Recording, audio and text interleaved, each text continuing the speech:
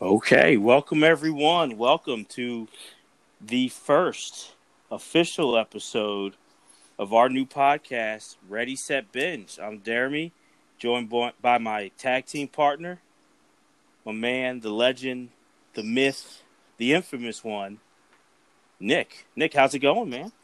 It's going well, man. Here we are, episode 1. Episode 1 is finally here. A day I never thought would be here, but that's the kind of year 2020 has been, where the impossible is possible right now.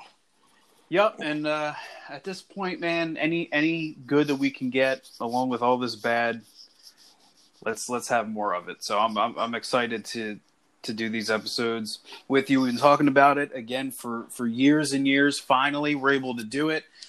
You know, unfortunately, not under the circumstances that we would ideally want, but we're going to go for it nonetheless. Onward and forward. But I'm pumped, man. And, we said it on the intro the other day. So for those who don't know, if you haven't listened, you listen to the intro that Nick and I gave. We're picking Parks and Recreation, just a favorite comedy of both of ours. And I'm glad we gave out suggestions and we kind of narrowed it down to a few. And you kind of gave the final umph on going with Parks and Rec, and I'm glad you did that. Yeah, I mean, it's a show that we've both admired for quite some time. It's something that we look to right after The Office, towards the tail end of The Office, and kind of for me, it eventually filled that void. We can debate what's a better show, maybe somewhere down the line, but yeah, we both know the show so well, and we've talked about it endlessly, so I figured why not start with, a cult favorite, Parks and Rec, and get into what we believe to be the best season and where things really took off for the show. So we're looking at Season 3, that's what we're going to be breaking down, but we're going to give a quick, overview of like the first 2 seasons and what led up to Season 3. So Parks and Rec ran from April 2009 to February 2015, 7 seasons on NBC. They just had a recent special reunion episode for, during this pandemic back in April, which was pretty cool to see. It's cool to see how that cast has become so star-studded and iconic and just deep, and like, wow, like back in early 2000, but early in this decade, you knew Amy Poehler, but they were kind of unknowns, and now they're megastars. But this show came from Greg Daniels and Michael Schur, who Greg Daniels had worked on. Both of them were SNL writers in the past. Greg Daniels worked on King of the Hill. Michael Schur also had written on SNL, and they both were writers for The Office and had left The Office to go do Parks and Rec. And in Season 1, the comparisons to The Office did not do this show any favors, did it, Nick? No, it didn't. Because the first character that you look at is Leslie Knope, and she was compared to Michael Scott right away, right? Mm-hmm. Ron is technically the boss of that department, but we all know who the real boss is, the one who's going around doing all the work, who's delegating, and that's Leslie Knope. In Season 1, it seemed like she was trying too much, the character, not Amy Poehler necessarily, but the character it was just too much Michael Scott, too extreme. In my opinion, when I first saw Season 1, that's not the season that I started with when I first watched the show, and I'm glad that I didn't, because when I finally did go back and watch Season 1, I was really disappointed. And I remember that. I didn't know if, and I told you, I was like, I don't know if I would have stuck with this show if I watched all of Season 1, because Amy Poehler's character, I just found her extremely annoying at certain times. It was like an extreme version of what the character eventually came to be. They dialed her down to where she should have been, but season 1 was just like an extreme. No, and I think it was very interesting because, you'll hear Nick and I talk about writing and different writers and, throughout this show.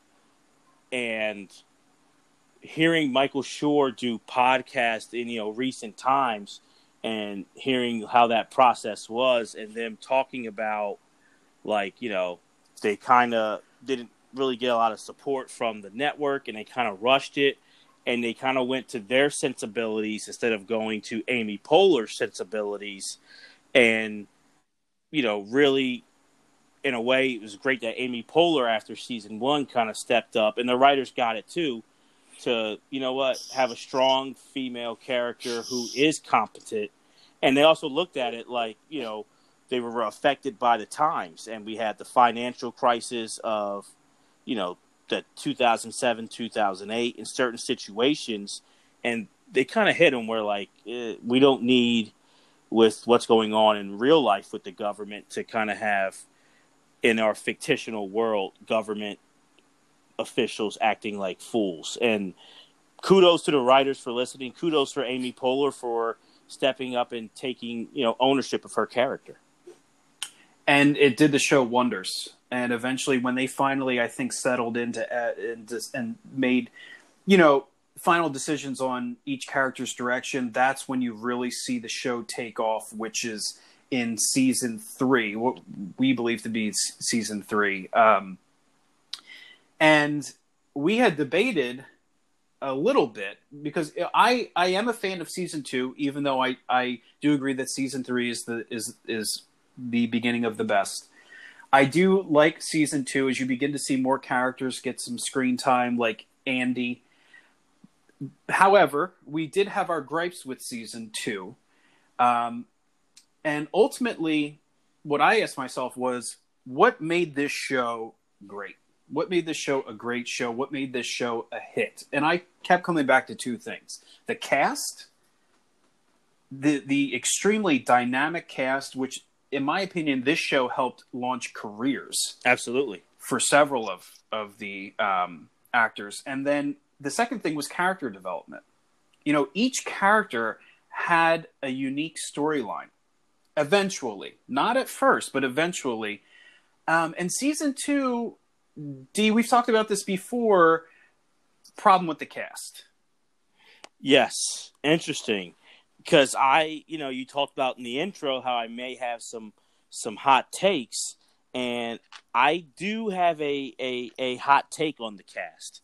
I really do. Now, I'm sure you're referencing Mr. Brand, as Tommy Haverford, Aziz Ansari's character, would say, Brendanawicz. Is that what you're talking about in season 2? Brendanawicz? Yes, which I did like that Amy... Leslie Knope said that. That cracked me up. I like what a line. Brendanawicz. Yes. He's been tolerable for me in, watching it back, but something seemed off. And I'm assuming the writers felt it too. Which Michael Schur said that they were going to bring him back, but they wound up not bringing him back. But he had publicly said it. Now, I'm going to agree that Brandanowicz's character was terrible. Like, there's no... He brought really, as far as any kind of value, like, he wasn't compelling. He wasn't even, like, a compelling, like, snake in the grass, villainous kind of, like, like, boyfriend type or anything. He was just pretty much, like, just dry, just... dry. He fell in the middle with everything. He was not like one way or the other. He was like dry toast with no jelly or butter, or it's just plain dry toast. It's like, okay, it's there. If nothing else, fine. I need nourishment. I'll eat it, but it's like good when you have the flu, pretty much. But every day you're not going to seek out dry toast. Dry toast. Well, you might. You've made broccoli sandwiches, with dry toast. So. In the past, so you might do that, but our audience doesn't need to know about any of that. I'm just saying they were dark times. I was trying to find myself, D. That's what we do in college. Yeah. All right. You were very lost, very lost. I mean, the TV show Lost had nothing on you back then with that choice, but Anyway, So would you call that sandwich a Brendanawicz? Oh, yes. That's a Brendanawicz special. That's the perfect name. The Brandan. I think, honestly, that sandwich, that broccoli, couple pieces of broccoli on dry toast, that sandwich is so bad, Brandana quits. Because you should quit eating if you eat that sandwich. If you decide you want that sandwich, there's no hope for you. So Brandana quits is fitting for me. I will say this. Okay, like, I don't see it as the actor's fault. The only moment to me that I remember liking with Brendanawicz is actually probably my favorite episode of season 2 is when they were all digging up dirt on each other. You remember that episode? I do. And he gets Jerry. Yes. And Jerry doesn't know that he's adopted, and he's like, "Oh, Jerry, I'm so sorry." And like that whole moment between them, that was like the only. I'm like, that's kind of funny, but other than that, but I kind of felt like that was still Jerry carrying that scene. But yeah, a little bit. I'll give that to you. But what I liked, I'll say this: his character was boring, but in the season 2 finale, what I liked about it, which I did not get back then, but getting ready for this show, I like that when Brendanawicz is quitting. And he's taking, that new job, and he's leaving, working, for the Parks and Recreation Department. And then when he, Leslie Knope is upset, and Brandana quits. But when they talk at the end, and he kind of gives his reasoning, but he talks at the end and was like, there was more people like you in the government, I would stay here. I thought it was kind of, I don't know if the writers on purpose or what. I thought it was a great example because you're a teacher, I'm a drug and alcohol counselor. So, and they're working in the government in those, like, I guess, social services jobs. You know what I mean? Yeah. And it's not a knock on anybody, but I think it does take a certain type of person to do those jobs. Absolutely. And it's nothing wrong if you aren't one of those people and it's not for you, because you can speak to it, I can speak to it, and I did social work. Like I said, you're a teacher, I'm drug and alcohol counselor. They are tough jobs, emotionally draining, not the best financially usually, a lot of paperwork and, a lot of times bureaucratic stuff. It can wear on you, and it's not for everyone. And I looked at that as a good example. He's not a villain or a bad guy. It didn't fit him. And he kind of was like that. All those other people that you feel like there's a connection there, and they want to make – it's through Leslie's excitement, but they want to make their community better. And there's a connection, and it becomes like family. And Brendanawicz is a nice guy, but that's just not his world. And I kind of like that it was a character who didn't fit there. And it's okay if that world isn't your world. Yeah, and I think, again, it was the best decision for the show. You never like to see anyone lose their job, but from that point forward, they were able... another problem with season 2 is that they didn't give... they didn't start uncovering talent until season 3, I think. At least not the full potential of the talent. Not all the characters got enough screen time. Right. In season 2. But ultimately, there was one major change, right, that we have talked about being the deciding factor as to why we chose season 3 over season 2. And again, thinking about the cast, and I don't know if you want to speak to that a little bit, as you've brought it up to me many times before, and the additions to the cast.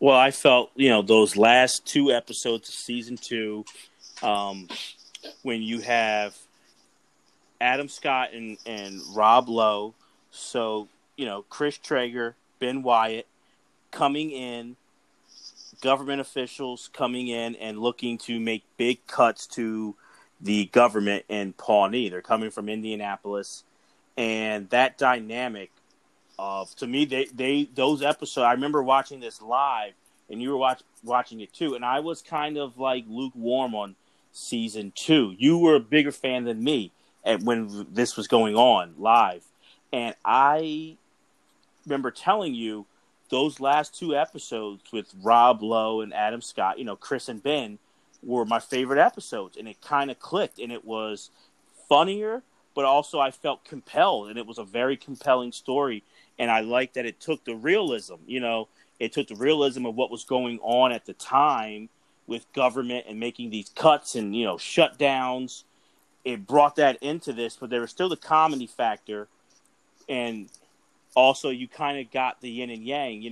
Chris was the positive guy, really high energy, and but didn't want to make the tough decisions. And you kind of looked at Ben, who was kind of being portrayed as like the black hat, but making these tough decisions that like no one really likes, but you have to do sometimes. It's not fun, but you have to do. But they weren't like heartless, villains either.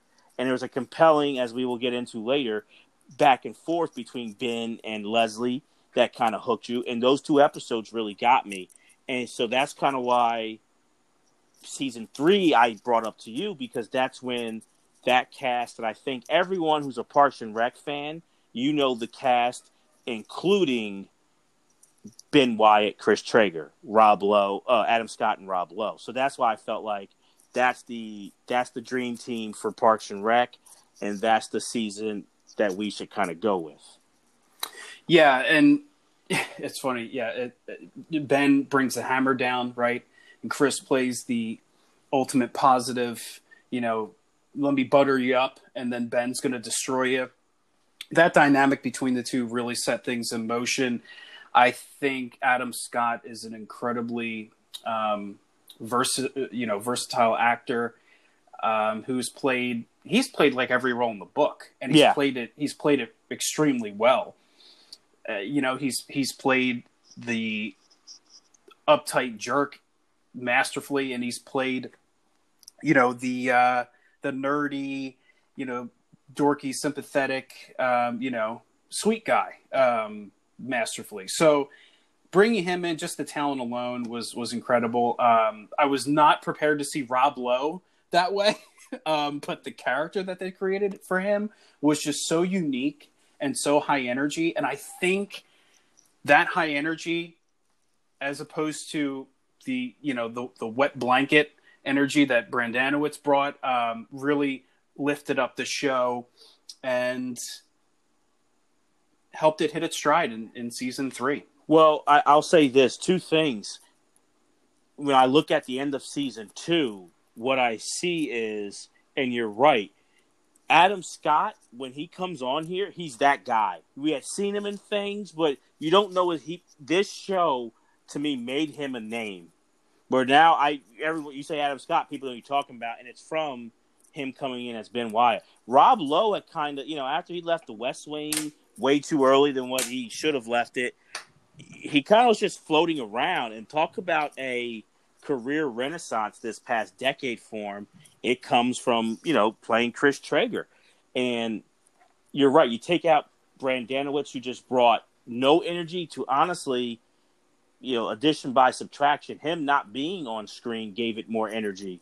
When he was on it, you were losing it. That was like, snooze button. You're all right, sleep, like, I'm out. That's what he brought to the screen. So to take away that negative energy and bring in 2 positive forces, Chris, which is Rob Lowe's character, ultra hype, energy, positive, which also kind of put in perspectives Leslie's positivity. So if you were like, man, Leslie's too positive, you saw Chris Traeger and you were like, no, that is what being overly positive is. Leslie's fine. And Ben and you and I always would talk about this, Ben with that being sarcastic, dry humor, but also that like social awkwardness and self-deprecation really kind of filled out too. Yeah, it brought a very different character in the mix and then when you think about the characters that were already established on the show, like Tom and April, it also left that other avenue as, there's another guy for them to kind of like call out and rag on. And, Tom constantly is cracking jokes about, how he's a nerd and he loves all this stuff. So it was just, to me, a natural fit to have Adam Scott in there. I remember when they first came on, I was so hoping that they would bring them on full time. Yes. And thankfully they did in season 3. And then, that's what led me, and I believe you, to decide on season 3 as the season to go with, because when you look at Parks and Recreation, what makes the show so great? It's dynamic cast. It's an all-star ensemble. We didn't know it at the time, but we grew to absolutely love them, and we see no better example of that than with the characters of Ben Wyatt and Chris Traeger settling in during season 3. Yeah, and real quick, I'll say this: The Office versus, because they're so close. I mean, Allison Jones did casting for both. Mike Shore and Greg Daniels wrote for both. A lot of similarities here. Both mockumentary comedies that were on NBC. The debate between those two shows it's a hard one. But what I will give Parks and Rec over The Office, it's a much deeper cast in my opinion. Like, they win that debate. Not saying that they win overall, but in my opinion, they win that debate over The Office. I think so. I think that's. But to me, I don't know. To me, it's still not a hard debate. But maybe that's for another time. Yeah, I agree. I think it's closer than what maybe you're giving. It's closer, but I think The Office is still better.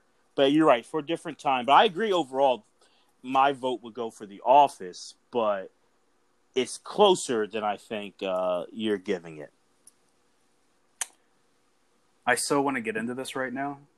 But I know we can't. Oh, don't worry. We got plenty of time. It's only the first episode. Don't worry. Yeah. Speaking of first episode, so we're on.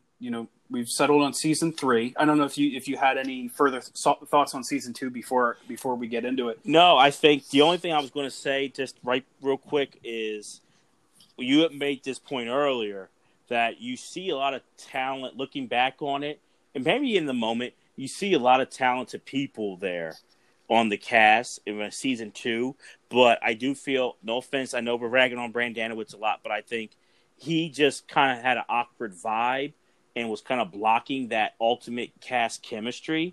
And when you watch these last couple episodes of season 2, I feel like everyone gets involved, and before it was it felt like the Leslie, April, like those were the 2 stars. They're like Shaq and Kobe, and everyone else is like, B. Shaw and Robert Ory and Derek Fisher.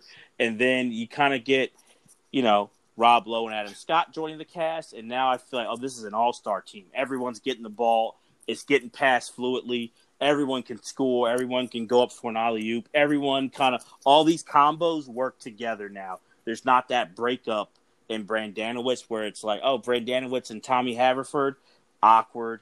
Brendanawicz with Leslie Knope, Brendanawicz and Ann. Like, there's always like, it doesn't work. But now it all just works together, and it leads to a great all-time cast, and it kind of kicks off into season 3, episode 1. Right. So that brings us to season 3. Episode 1 titled Go Big or Go Home. And we like to start with a little synopsis each time, right? Just bring it down for us, Nick. Yeah. Just a little breakdown before we get into our deep dive of the episode. So episode 1, Go Big or Go Home, written by Alan Yang. You may be familiar with his work on Master of None. Of course. Also directed by Dean Holland, who did a couple episodes of The Office, The Office's later seasons. So the episode begins with a recap of the concluding events of season 2 and the local government shutdown that closed the Pawnee Parks Department.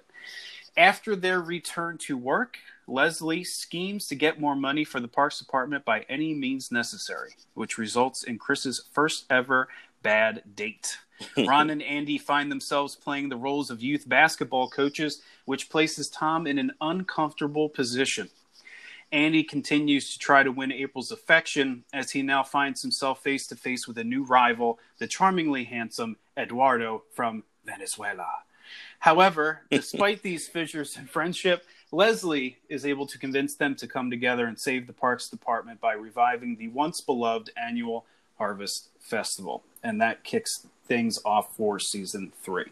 D, what'd you think of this episode? I really liked it. I thought it was a great way to keep the momentum. This was like a mid-season. Parks and Rec, just like The Office, never ratings hits really while they were on the air. Always were kind of up and down. Critics grew to like it, just like The Office, but the ratings, this really grew after it's like toward the end, and definitely after its run while it's streaming on Netflix and now Hulu. It's gotten really popular, and also the success of the cast once they've left has helped make this show popular. But so it came on in January, so I thought that was really impressive that it came on mid-season, and it felt like the chemistry had kind of picked right up where it left off at the end of season 2. And I love, like you mentioned in the synopsis, I like the intros where, hey, if you're watching this, it gives you're seeing, Leslie Knope, Ron Swanson, Tommy Haverford, a.k.a. Tommy Timberlake.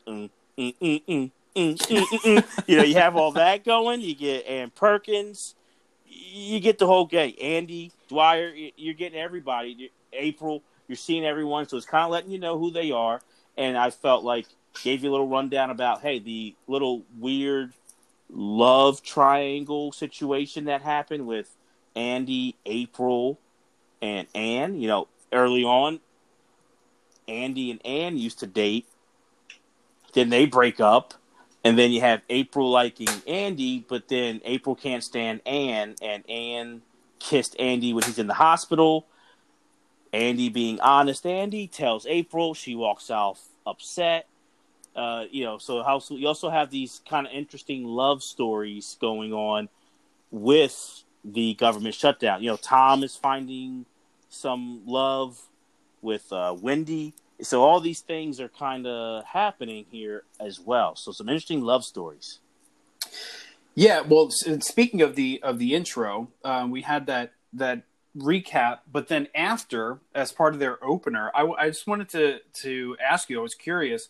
Did you have a favorite part of the opening? I definitely did when Leslie was going around telling everybody, "All right, we're back." Yeah, and she's going one by one by one. I was just curious as whether or not you had a favorite for moment, sure. because I definitely, one stood out to me where I still, when I see it, die laughing. It's funny because, sometimes you wonder what you remember, like when it happened live. So I remember cracking up live when I watched this, back in 2011. But when she goes up to, Jerry's painting that beautiful painting out, by the lake, and has like the stand with lemonade. Like even now, I'm watching like the details. Has like it just looks so perfect, and he's all just cheery and happy. And then she's like, Jerry, we're back to work. You don't need this. And she just gives that frisbee toss of his beautiful painting into like the lake, and he's like, what? And he has that face, and it just cracked me up, like just dying. And I know, and you saw that like the painting looked beautiful. It was beautiful. Too. Oh, it was great. It looked like that's what you want to do when you're retired. You're by the lake. You got nice little lemonade.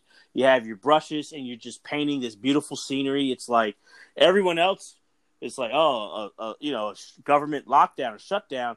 If I'm looking at Jerry, it's like, why do you go back? Like, you're living the life, man. And she just tossed that painting. All that work, gone. I know. There's Jerry. Poor Jerry, contemplating maybe early retirement. Yeah. Right? Just living the life. And then, a few moments later, his beautiful paintings floating in the lake, and he's going back to work. So great. I wanted to ask you, that is a running joke. You see it even in season 2, and you see it throughout. How do you feel about Jerry being the butt of the jokes all the time? I mean, I have mixed feelings about it, right? Because I feel really bad for him, but at the same time, it's such a funny character to laugh at. I do think at sometimes it's cruel. I will go there. Like sometimes, April and Tom are just straight up cruel to Jerry, which isn't okay. But it's like I go back to the greatest sitcoms of all time, and something that they all have in common is every character is known for something. Right. Some sort of unique characteristic, something that they're remembered for. Like on Cheers, Cliff is the one who always ran his mouth about stuff that he didn't really know about. Right. We knew what we got with Cliff. We knew what we got with Norm, blunt to the point, always at the same part of the bar. With Jerry, we always knew what he was going to be. We always knew what he was going to give us. He was going to let the other actors feed off of him and be the butt of the joke. And that's just the role he played. And I'll say this, what happens to him in the later seasons, I think is awesome, what the writers chose to do with his character towards the end of the show. I think, after taking all of that cruelty, it was well-deserved. But I don't know. What do you think? It didn't bother me too much. I like, honestly, that you brought up April and Tom, because I think those two are the ones who their jokes could at times make me cringe. Oh, yeah. But now everyone else they all treat him that way. But I don't feel like it's bullying. I don't feel bad. It kind of is, but it's like he's still part of the team. And he's still a member of the squad. It's not like, why is Jerry here? It's like he's still part of the squad, in my opinion. So those two, I agree, though, make me cringe at times. Right. But like April, even when he does something right, she's like, gosh, can you ever do anything wrong, Jerry? Yeah. He just couldn't catch a break. Which April does, we'll see, does do that with... She gives that kind of to mostly everybody, to an extent, True. But like... Even Andy. Even Andy sometimes. This episode especially. Yes. But Jerry... and I think it's also great that, we see toward the end of season 2. Also, we're talking about Chris and Ben, but I feel Jerry and Donna... they are part of this community and this great cast, and their roles really step up for me end of season 2 and going into season 3 as well. Right. That's a great point. They finally become full-time on the show. Right. In season 2, we were starting to get more Andy, which was awesome because I think Andy is such a funny character. In season 3, we get more Donna, who I thought was very underrated, and more Jerry. And I feel like in season 3, they found an excellent balance of screen time, like just the right amount of screen time for all the characters. Right. And it kind of goes, not to toot my own horn, but it goes back to the way the chemistry was with this cast. You could get that balance, in my opinion, because you can put any 2 or 3 characters with each other and they could play off each other in any scenario or plot, storyline with the episode, and it would work. You weren't going to go, oh, Leslie's with Jerry and Andy doing something, what could, that doesn't, you could make it work. Ron with, Anne and April, or Andy and this combo, it could work. You know what I mean? Yeah, that's true. I never had that fear watching that show. I never had, this moment where I was like, I don't know if this scene... I've had that with The Office. Yes, where it's worked well and it hasn't worked well. When they take the trip to Canada and it's Michael, Andy, and Oscar. I'm like, that's a weird. It's a weird combination. It's a weird combination. How's this going to work? And it wound up being fine. You got a pretty funny moment out of it. But Parks and Rec, no matter what the setting was, no matter who was in the scene, it just clicked. It clicked because there was something to feed off of with everyone. Between all the chemistry was just so good between all the characters. So I think that's an excellent point. And speaking to that, one of this, my second note that I wrote down watching the episode back was the Chris Ben dynamic. Yes. I think we saw the extreme at the end of season 2, the extreme Black Hat Ben and the extreme, butter them up and positive Chris. I think they're more humanized in season 3. We even see at the end of the episode, Ben, we start to see finally another side of him as he cracks a little smile or he laughs a little bit.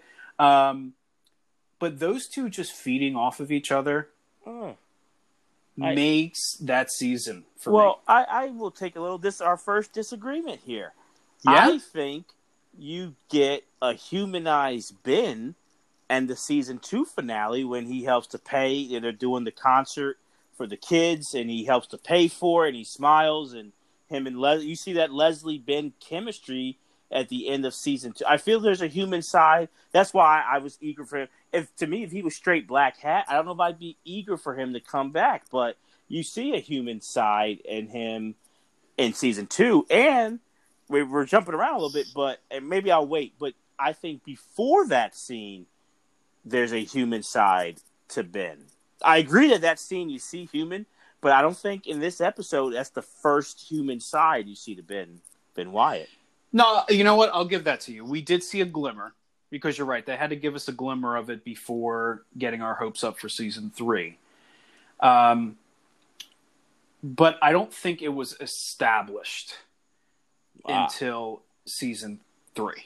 I don't think that they built on that until season 3. Right, but I also think I don't know if they knew they were going with these guys full time. Maybe they did, but I think you get enough in season 2 at that finale, like that. He's in this. He does care. He's not just a heartless. I'm here to slash your government and cut funds and cut jobs, and I don't care. Like, he wants to do good in the community as well, which is what, this Pawnee group led by, Captain America / Wonder Woman, Leslie Knope, she's all that and then some. That's what she kind of brings out of people in the Parks and Rec department. And you can kind of see glimmers. You see a lot in Chris, literally a little too much, but you see that glimmer in Ben as well, for me at least. Right. Well, I wanted to ask you, just to dive deeper into the other parts of this episode, I wanted to ask you how you feel about Ron Swanson's character in this episode. And again, he, and we could probably talk a while about this, but he finds himself playing the role of youth basketball coach. And we see, in my opinion, the evolution of what I'm going to call the Swanson. Because Ron Swanson goes from, in this moment, from Ron Swanson the character to Ron Swanson the meme, and Ron Swanson the myth, the legend in his role. And I want to say that too, because in the first 2 seasons, you definitely, like, he's a character. He's this libertarian who, wants the government to stay out of things, and that's why he's in the job. And to me, like, that gets focused on. But then I feel you're right. And season 3 is when he becomes that whole, he turned, like, I like how you phrased it, like a meme. It becomes like, oh, this guy who's just trying to stop the government from getting involved, to where it's just like, he's like a Chuck Norris kind of figure. Like, exactly. Ron Swanson built, 80 houses with his bare hands in under 2 minutes. Why? Because he could. Things like he just has this myth about him. Like, he's just the manliest man. He's all man. Like he's, yeah, the Marlboro man almost. Right. He doesn't drink skim milk. Right? Right. It's, and from that, the pyramid of greatness is born. And once I saw that was one of my favorite Ron scenes. It still is. But for the longest time, I would talk about that scene. I remember. Scenes with people. Killed me. The Ron Swanson pyramid of greatness. And he's talking about haircut types. And, asking the kid, are the scissors broken in your house, son? Yeah, I love that. He's giving the kid such a hard time. He's like a drill sergeant. Oh, it is. I love it because, he's got the Bobby Knights. They are in Indiana. Oh, the Bobby Knight, so good, man. So he's just like, it's an obvious take on Bobby Knight with the red sweater and everything, and the doing the drills and just being so disciplined. And the take on John Wooden, legendary coach, he has a pyramid of success, which is very famous, throughout the history of coaching. Like, John Wooden, many call the greatest coach in sports history. won 10 titles at UCLA, has this pyramid of success. So I love to see, Ron Swanson's pyramid and like that flip off of it. And you're right. Just this is where he becomes that meme, and he's, you go from, Warriors to Swansons, and it's just great. Like it really, to me, which I wasn't sure going into this when we decided for season 3, I wasn't sure when. Because Ron Swanson, I knew he evolved. I didn't know when that was, going off of my memory, but I think you're right. This is the season he becomes that. And I think that's the moment, too. I agree. Ron Swanson pyramid of greatness, drill coaching, throwback Bobby Knight, that whole thing just catapults that character. And just saying, are the scissors broken in your house? But it's like, he's joking, but he's like serious too. Like that, you know what I mean? Like it's like, yep. It's just great. I agree with that. And seeing the almost the yin and yang between him and then Andy as the youth coach. Oh my gosh, that was such a good contrast, wasn't it? Hilarious. You have like Ron taking everything super seriously, drilling into the kids. He wants them to become little Swansons, and then Andy's just over there like pouring Gatorade on himself after the game, talking about how, we're focusing on the fundamentals, emphasis on fun. And that contrast is one of the things that makes that event so funny. What makes those scenes so funny. Andy's just so thrilled to be there, and Ron's treating it like, it's real college basketball. And that's great, right? Just those two. But then you bring the ultimate contrast when you have Tom Haverford as the referee who knows nothing about basketball. Absolutely nothing. And is in Ron's what? And then just mixing up the sports and just doesn't even do a jump ball. He just rolls the ball out for the kids to go run after it. Yep. He's like, he thinks double dribbling's a foul. Yeah. And he's calling all these fouls, and sometimes, and I think it would be cool to do this in the future.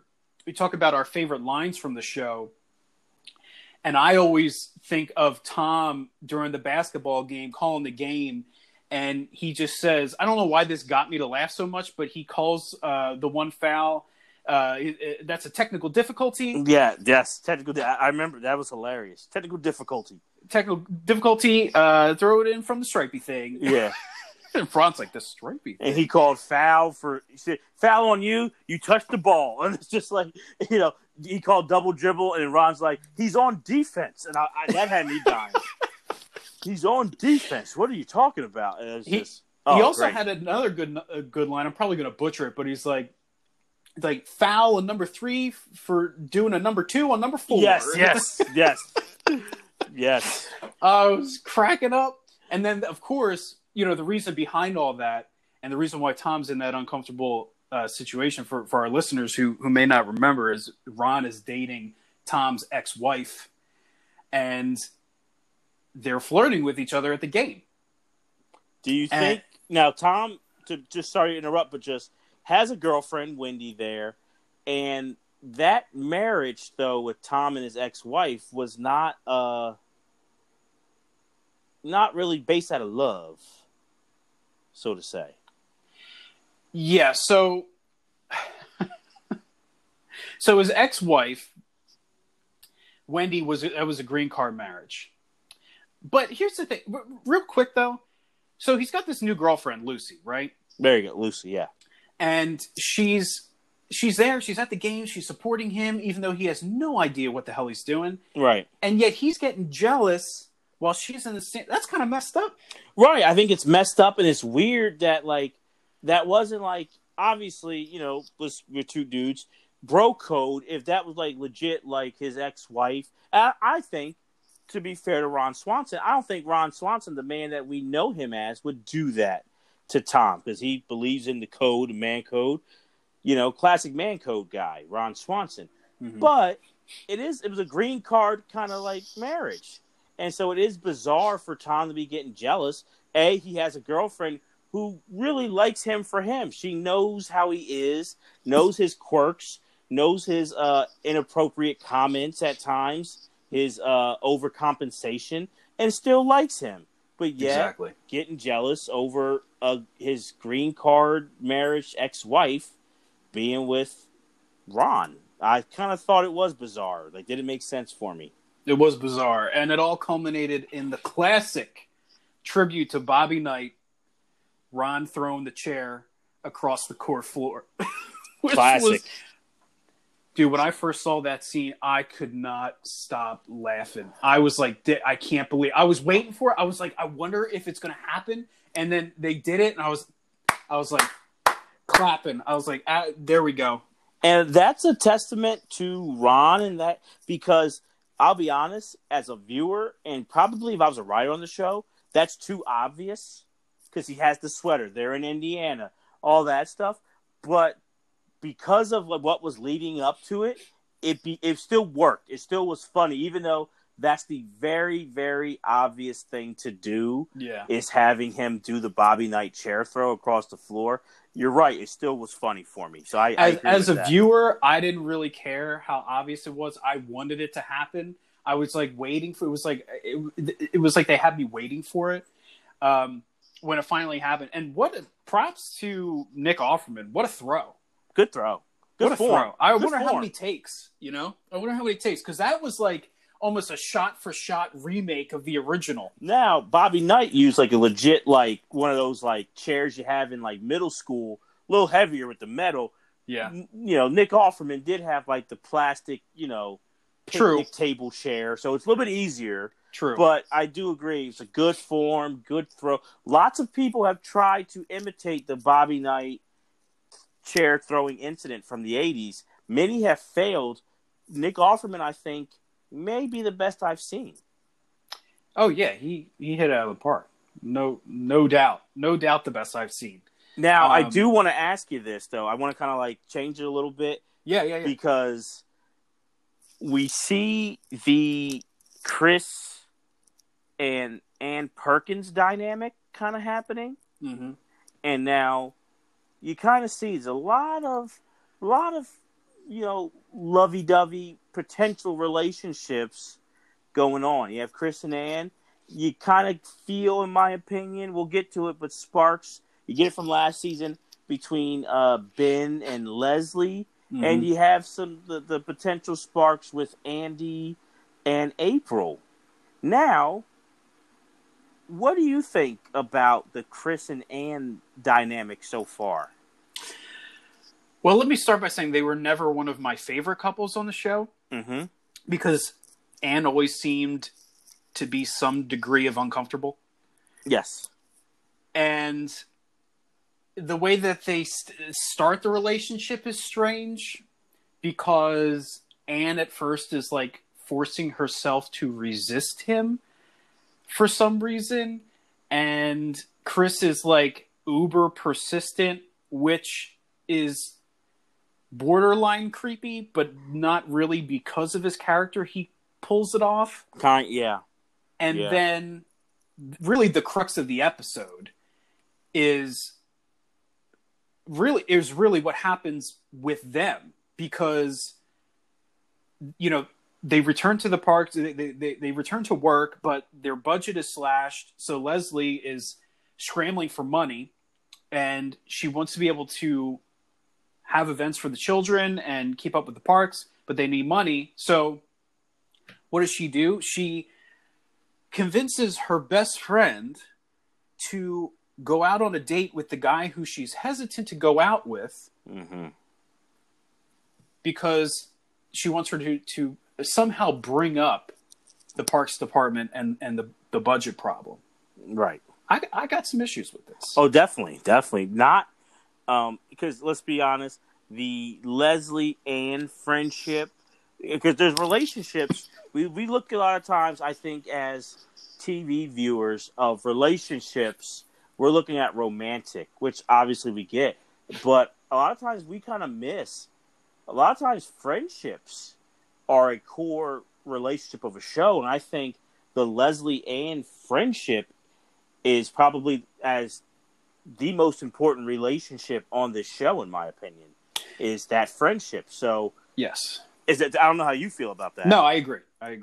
and not being a good road dog, Leslie, by putting your homegirl, your best friend, in that predicament. Yeah, what is she going to say? No.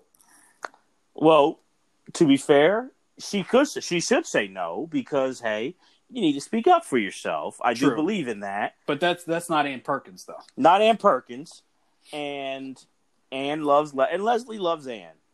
And she knows that Leslie means well. But, I tell people, I've been saying it for years, and I've been sadly having to say it a lot more in recent times. Intent only goes but so far, and it doesn't make up for it. The fact that you still did the wrong act. So we know Leslie's intentions are good, but she still really put Ann and also Chris in very bad positions. Well, see, that's going to be my first disagreement with you. Okay. Because I don't think Leslie's intentions were good. I think that Leslie, at times, and this is brought up later, that she can be a very selfish person. And I think her number one priority there was getting money for the Parks Department. I believe she saw Ann as a means by which to accomplish that. And that was foremost in her mind. That's my point. That's what I'm saying. I think by the good, her intent was because they're slashing the budget and to try to keep, to do well for the community. Oh, I see. Okay. I thought you meant that she had good intentions for Ann. Oh, no, she did not. No, Ann, that's why I said she's being a bad road dog. Yeah, her intentions for Ann were that she did not care about Ann's feelings or how Ann felt in those moments. Gotcha. And then the real victim in all this is Chris. Absolutely.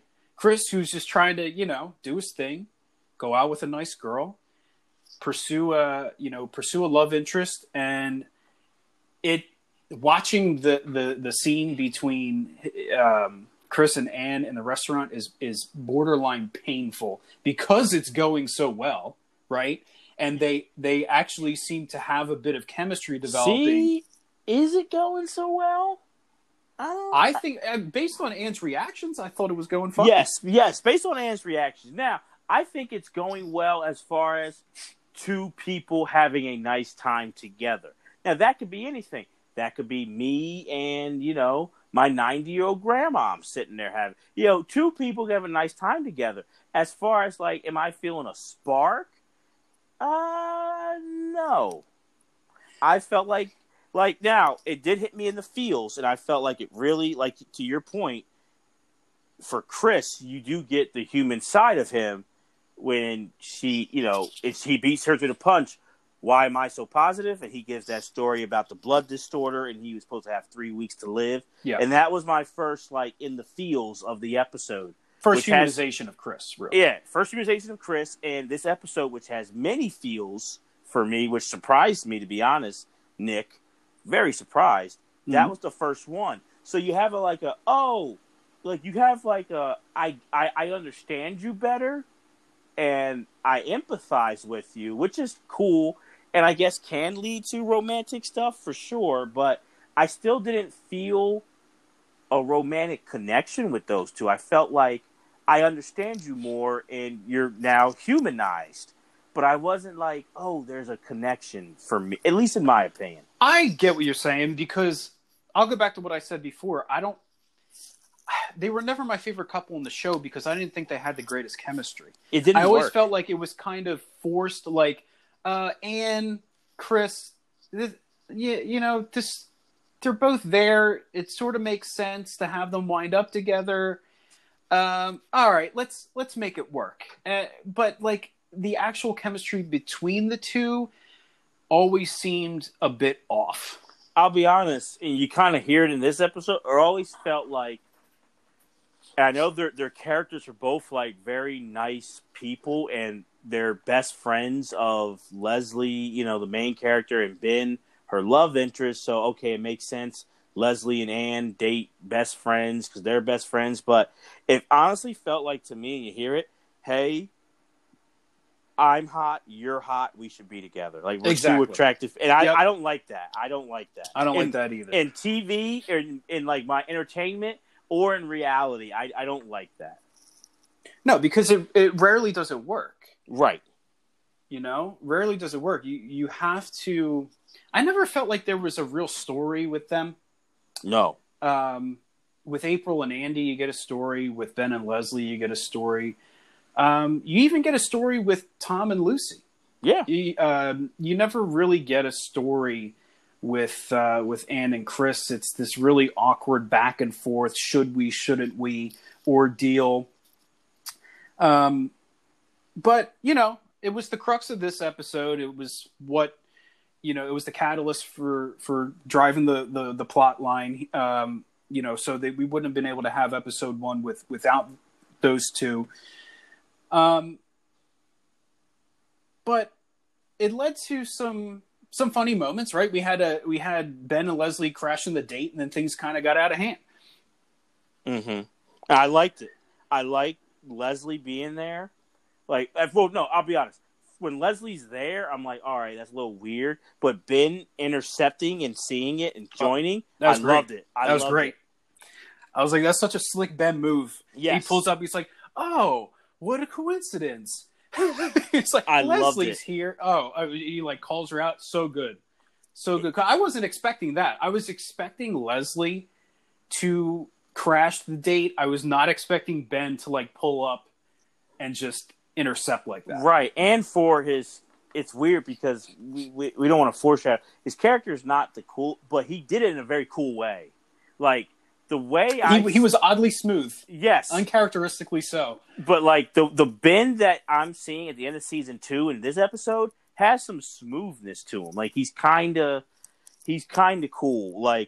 Even the self-deprecating line, I'm going back a little bit, but when he's talking about budgets are cutting because Indiana is forcing me to give a youth basketball program, you get death threats or called stupid or something.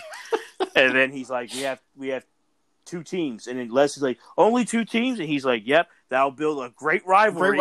He walks away. And that might be my funniest line of the episode. I was dying because it was so he's not even on, he's walking off camera, off screen. But he throws that line, and I remember listening, being like, "Wait, what did he say?" I rewound it, and it cracked me up. So he's kind of cool so far what we're seeing with Ben, but I love that because I was and the way he kind of put her in her place.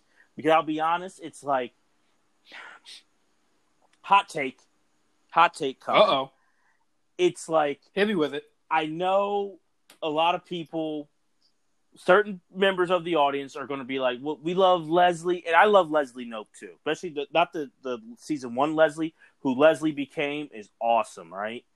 But I feel like some members of the audience, I won't go too deep, but will be sometimes we'll always give credit to a character like Leslie just because they understand her and good for her.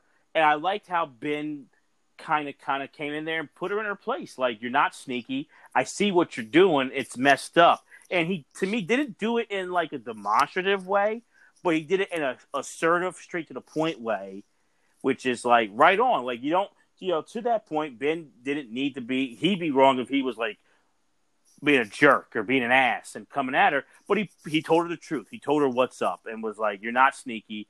I saw this coming a mile away. This is wrong. What are you doing? I agree with that.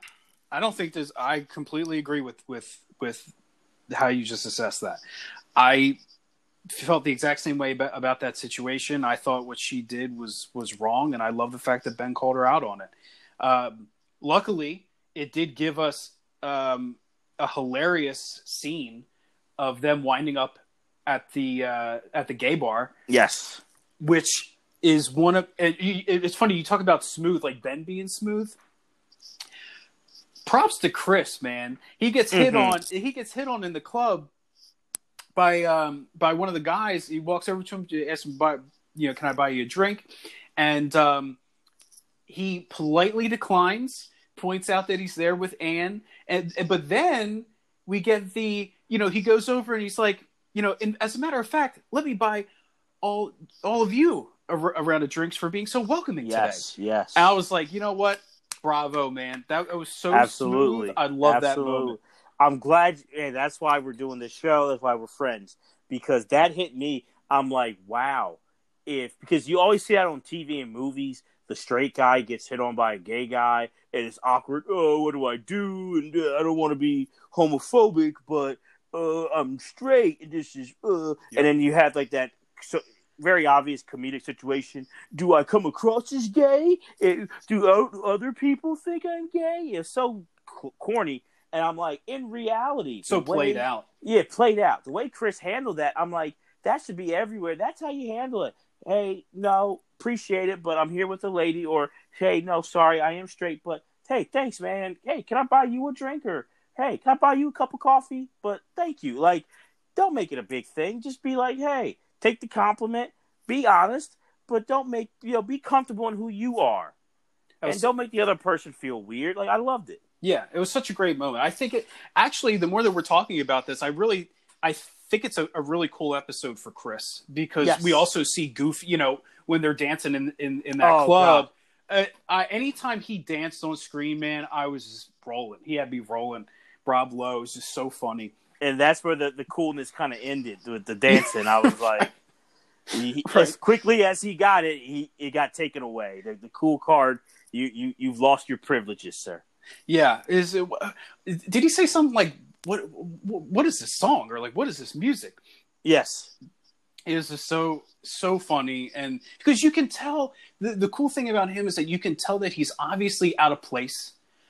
It's obviously like, and so often too in the show we found Chris in certain situations that he like probably wouldn't volunteer to be in, but he always handles them with poise and grace and proper manners, and that was just a really cool moment, I thought.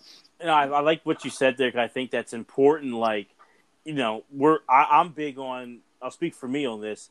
I like, even if it's something where it's like it could be a cartoon or whatever, the situation is like never going to happen, but you can still apply it to reality. And like I love entertainment that does that. And his character, especially what you see in this episode, it shows like, I always remember a quote my dad said to me where he's like, no one's universal. Even a lot of people who think that they're universal, but no one is universal. So not everyone fits in every scenario, right? Right. And there's ways to handle it. And I like that you see Chris is not dumb. He knows he doesn't fit in there, but he's just going with it and embracing it and loving life. And it's another experience. And especially you hear, earlier the story about supposed to have 3 weeks to live and he's still there. So it's like he's embracing life and just like, okay, I'll take something away from it. Let's go with the flow and have fun. And I like that. Yeah, I liked it too. And I think the only part of the episode that we haven't talked about and actually kind of ends the episode is April and Andy. Right? Andy's relentless pursuit of April and leaving her 200 voice messages. I don't know how you feel about this. I'm curious as to what your thoughts are. I personally love the introduction of the character Eduardo. Yes. I thought it probably wasn't necessary, but what a smart decision by the writers, right?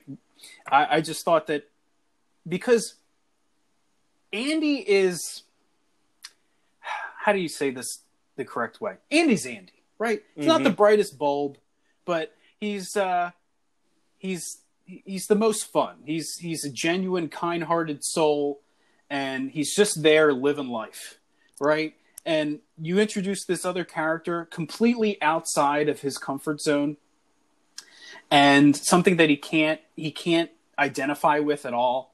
He doesn't even speak the same language as the other character, and it puts him in a really confusing, which is when he's funniest, a confusing situation. But he stays determined. I got to give him credit. Oh, he does. He does. Give him credit for that. And I do like the ad of Eduardo. Very good. I'll be honest, I remember in the moment feeling like April was taking it too far, but rewatching it, I'm like, I understand now. Like, take out my love for Andy. I understand April being upset with Andy a lot better now. Like, before, I guess because I wanted it just to happen, I was like, come on, give him a break. he said it meant nothing. She kissed him. He's in the hospital. But now, yeah, even if it wasn't Ann Perkins, who April's not a fan of, you kissed another woman. You say you like each other. Got a problem with it. So I do understand April in that regard better now. But let's look at it from a writer's perspective, though, right? So it's the first episode of season 3. You can't have them get together right away. You got to still kind of build up a little bit of suspense based off of what happened at the end of season 2.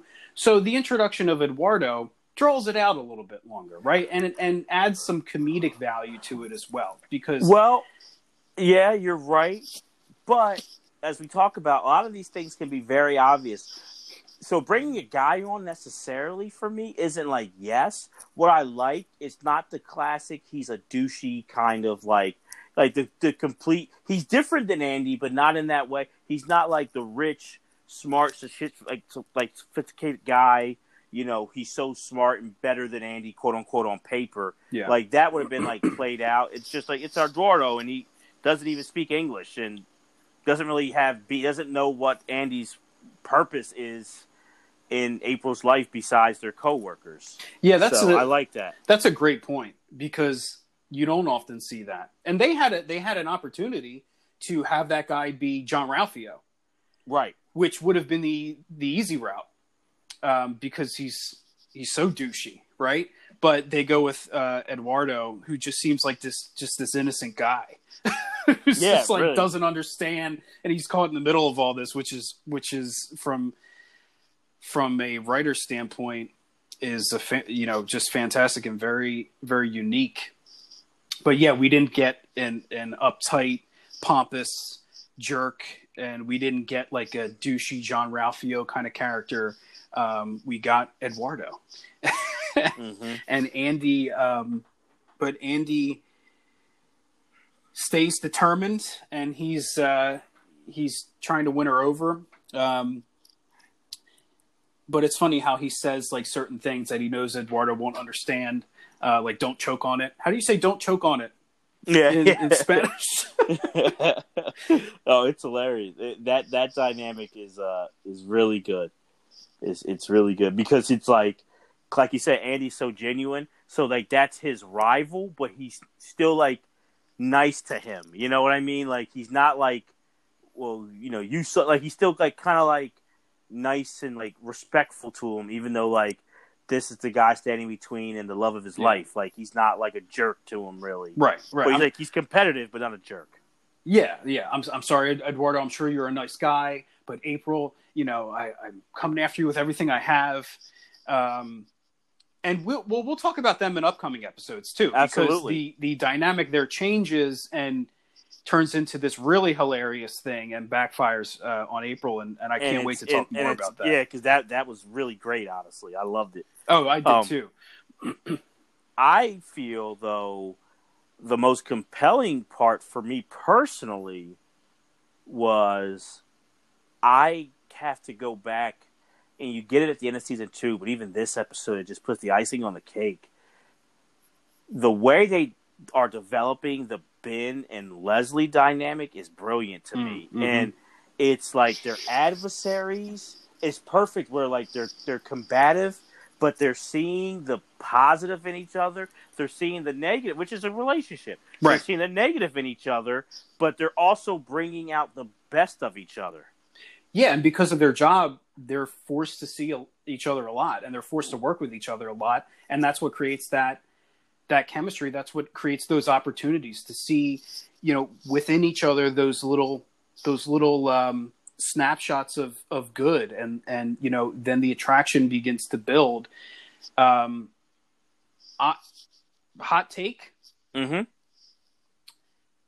In my opinion, one of the best written and paced out love lines in sitcoms. Yes, that I was kind of going to go. You beat me to the hot take, but bravo, you get it, bravo. Wait a second. Are you saying we agree on a hot take? We agree on a hot take. I know that never happens. A broken clock is right twice a day. A broken clock is right twice a day. I was going to get there. Yep, I'm with you. I don't foresee this happening too much in the future. To our listeners, don't get comfortable with this. This is not going to be the norm. Because one of the reasons why we want to do this show is because when we just have these conversations just in our house, just, spitballing, we don't usually agree on a lot. No. I'll say this: we agree, we disagree, but which is why I wanted to do the show with you. We respect when someone brings up an interesting point. We give it respect and like, oh, I didn't think about it that way. So I do like that about it, but. Yeah, especially for the hot takes, we are very different on the hot takes, absolutely. But we agree on this one. No, this is one of the best I've ever seen. And watching the end of season 2 to get ready for this episode for the podcast, and watching season 3, episode 1, I'm like, they are just doing this is brilliant. The way they're just building up this romance, it's unbelievable. Well, let me hit you with another hot take. Go ahead. If I had my choice, and I could choose to rewatch the Ben and Leslie evolution or the Ross and Rachel evolution, I'm going Ben and Leslie all day. Not a hot take. That's so obvious. But I know for most people, it's a hot take. Most people, it's a hot take. For us, it's we have our opinions about Friends. Yeah, which I can't wait till future when we get to that. Like, can't wait for that. Boy. Can't you though? Oh, no, because I this is an argument I have with so many people who love Friends, and I pick a lot of that apart. And I have respect for Friends, but I pick a lot of stuff about Friends apart. But that's for the future. Okay. But I'll double or nothing your hot take.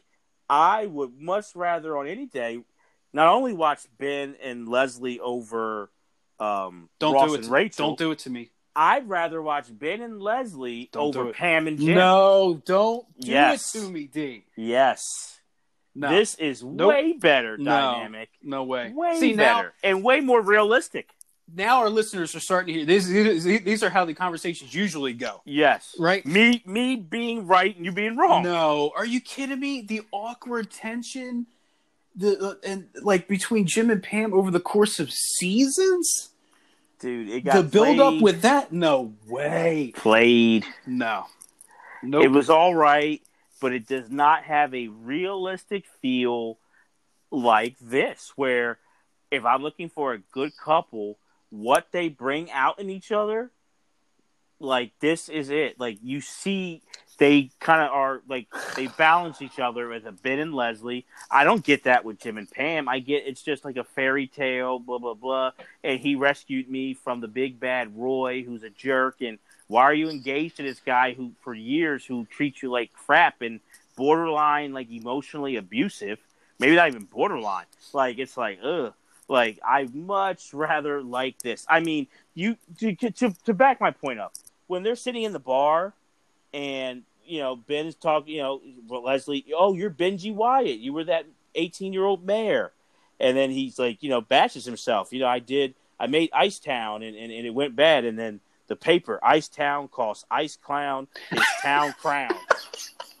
He's like, they love rhymes. Which is such a great line. Oh, I thought that's what you were going with earlier, because that line, I'm like, that's like, sometimes you look at writers and you're like, who comes up, like, that's genius, like, and the balls to put that in there, and, like, it works, like, Ice Town costs Ice Clown his town, like, it just, the way he delivered it, Adam Scott, it was brilliant, like, I loved it. Oh man, it was such a classic line. No, yeah, but I don't know why. That would have been a great one to choose. I don't know. Tom got me a couple times in that episode, so I guess that's why I lean that way. He also got me in the intro, by the way, which we forgot to mention when he was working at Foot Locker. But it wasn't bad. It wasn't bad. But to return to Ben and Leslie, could it? Man, see, you always do this. Everything's just going so smoothly, and then you hit me with this bomb, this hot take. Jim and Pam is an all-time classic. Like, I don't see it, man. Like, no, not Jim and Pam. Jim and Pam's better than Ross and Rachel? Absolutely. Yes. But Ben and Leslie, it works way better. It's more realistic. I connect with that more than, like, Jim, even once they're together, and we'll get to that later, or, Jim and Pam, it's just like nicey nice, and they just become too like cookie cutter and perfect. I don't know. I don't like that combo. I like that they were, because to me, the dynamic that they have, you can have that with a guy and a girl in an office and still be just friends too. You don't have to have that romantic stuff. And it was very, when I rewatched The Office, it's very obvious. Like, it's not as low key and like hits you out of nowhere like the way this does, which I like it. Like, which to me is how relationships a lot of times happen. It's not always just, it's so obvious and so from the start. Sometimes it's just one day you just, okay, and then the next day, boom, it's like, I think she's pretty cool. Or the woman's like, I'm kind of liking so-and-so. I kind of feel like that is with here. It's like these moments just pop. Like her comment, and man, talk about second time hit me, or I guess maybe the first time, I'm forgetting it, but like when he talks about that ice town and how like he got impeached, and she says, who cares? The point is, at least you tried something. You try to make your town better. Like, that hit me to feel, because that's what it's about. That's what life's about. Like, you're going to have these failures, but it doesn't mean you're a failure. And at least you tried. And, like, that, like, hit me. And, like, you saw how Ben reacted. Like, yeah, I did try. And probably no one, everyone just kind of ripped on him. And what a dumb idea, you dumb kid. And he got blasted. But no one said, like, you took a chance. And it didn't go your way, but I give you props for taking a chance. Well, I guess if you're going for realism and you hold realism as like the highest priority for it's one of the love, highest. Yeah, that's what I'm saying. One of, then sure. But which is funny though, because one of the ways that I viewed Parks and Recreation in general was like a giant hyperbole. Like there's so many like exaggerations in the show and so many not like caricatures, especially in regards to like how the citizens act and all that at I agree. like town halls, you know, it's like everything's to the extreme. It is interesting, you know, that you get a more realistic love story in Leslie and Ben. And, you know, the tune starts to change at the end of the episode. Mm-hmm. And you have them all, despite what's going on. Leslie, you know, rallies the troops together for, you know, the revitalization of the Harvest Festival, which sets the entire plot line for season 3. And by the way, you know, man, it's great to read, because I watched the show, big fan of it, and you know, I've rewatched it. And I play episodes now here and there, just on Netflix or Hulu, or if it's on TV sometimes. But sometimes give credit to also Amy Poehler, who I knew her talent when she was on Saturday Night Live. She was very funny and very talented on SNL. She leaves SNL to do this show. That speech was riveting, and I was ready to like go work. I'm like, take me to Pawnee, Indiana right now. I'm ready. I mean, the line, you know, we are a reflection of the community. Reason why we are all here is to bring people together. Talk about hitting me in the feels to close out that season premiere. Talk about, and the title is fitting. The episode's called Go Big or Go Home. That's what these characters did, but I think that's what like the acting and like that those scenes were. And that final scene, it was just, even Amy Poehler, she went all in. She went go big or go home. And that, like, one time you see Ben smiling, but when Chris is crying, I wasn't like, oh, I looked at that like, I hear you, brother. I wasn't like, oh, Chris is over dramatic. Like, that was a moving, emotional speech. And it's like, it kind of connects. And I think you are right. It's a big hyperbole, but I think what happens now, and not to make it, but why I think this show really turned, one of the unknown reasons why it turned up for the better, is that it started to really reflect. It took some creative liberties, reflect how the country is, but how like these town halls, city halls are, which is from going to them personally and also knowing people who worked in them. It's not, to be fair, Nick, not that all. You get a lot of interesting characters who come into like these town hall and the city halls, who are, you get a lot of different people, and like the complaints you get or the situations, it's not boring. I'm sure, because you're going to get the most passionate ones. Right, and they have their different personalities and different quirks that, like, wow, like, you're kind of like, you can't wait to call your friends and be like, you don't know who came by today. Like, you know what I mean? Right. Like, so they hype it up, but you do get a lot of that. Well, I mean, because you're getting the most passionate people. But I agree that her speech was fantastic. Amy Poehler is just, I cannot say enough good things about how talented Amy Poehler is and how she really brought the best out of that character. And yeah, it set the tone for the whole season. That speech set the tone. Like, not only are we all in as a Parks and Recreation department, but we are all in on this show. Like, it starts now, right? And that's when it takes off. Right.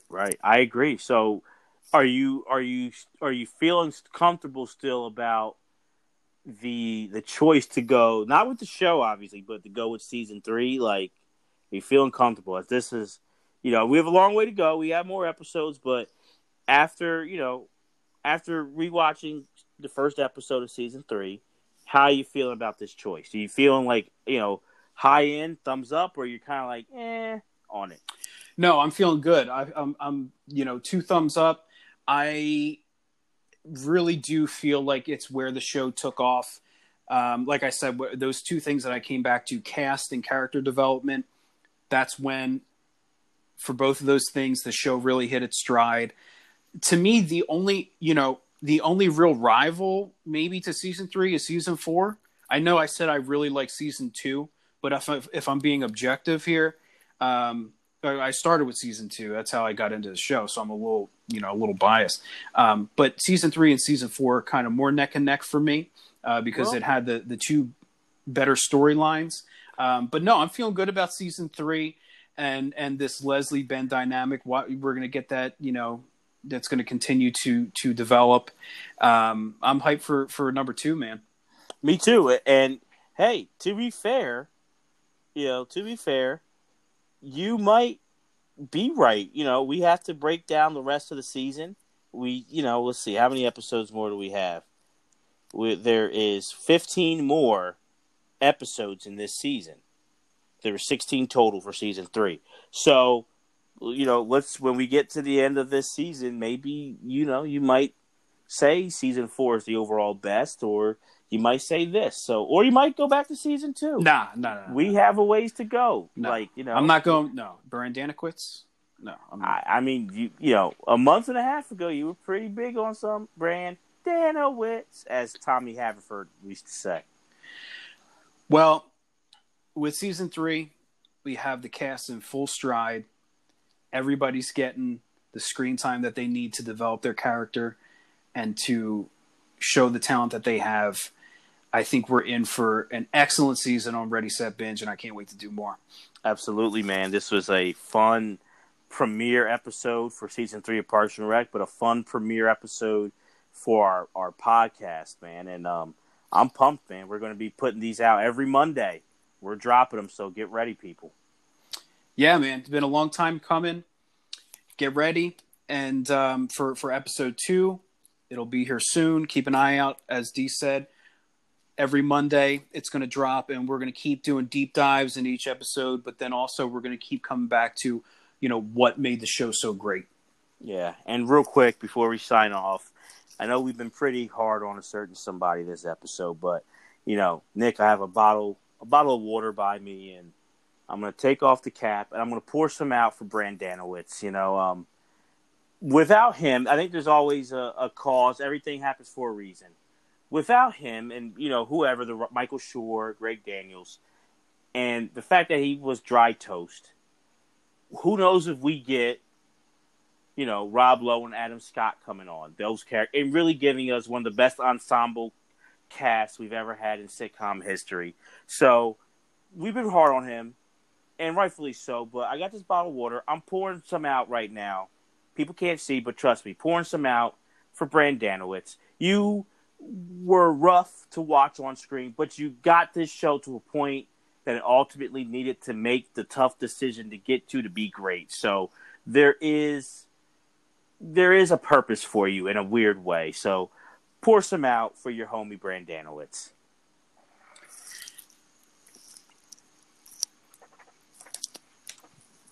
Yes, I know you're shocked, but I am shocked. You caught me off guard. I wasn't ready to toast Mark Brendanawicz.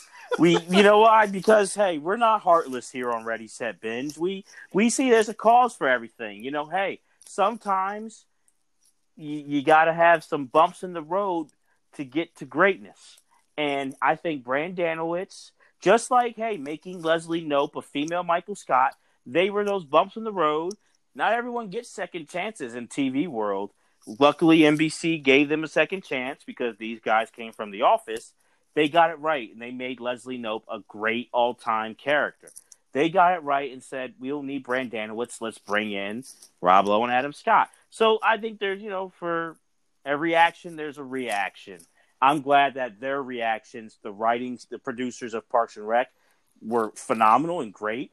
But I think there is a purpose for Brendanawicz.